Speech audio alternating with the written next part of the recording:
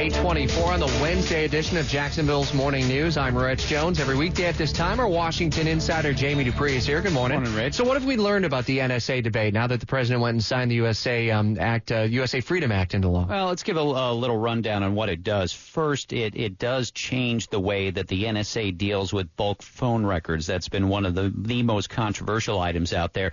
No longer will those be turned over to the government automatically by the phone companies. Instead, it's like anything else. If the NSA needs information for an investigation, then they have to go to court to get a warrant, as a whole new structure has been set up for that NSA surveillance. Now, the measure also renews two of those surveillance provisions that expired earlier in the week, roving wiretaps and lone wolf surveillance. And you know, Rich, there are a lot of other little changes in there. For example, the Secret Intelligence Court will have to begin publicly releasing its rulings.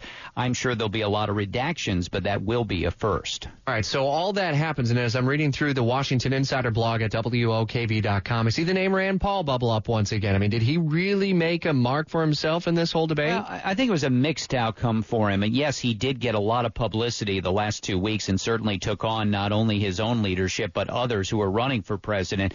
But in the end yesterday, when the final votes came in, he disappeared from the radar screen yesterday and really wasn't front and center.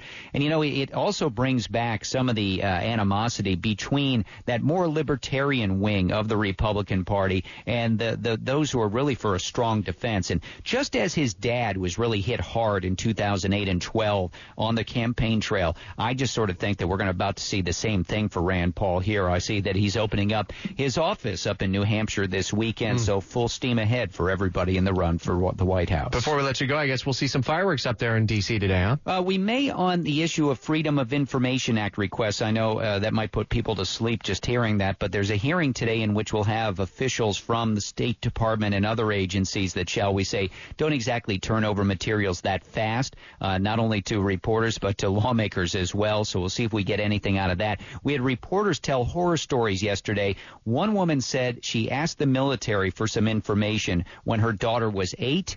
The information finally arrived when her daughter left for college 10 years later. Unreal. Well, listen for the story updates through the day. You'll have instant updates out on Twitter, I would imagine, too. Absolutely. Much more on my blog as well at WOKV.com.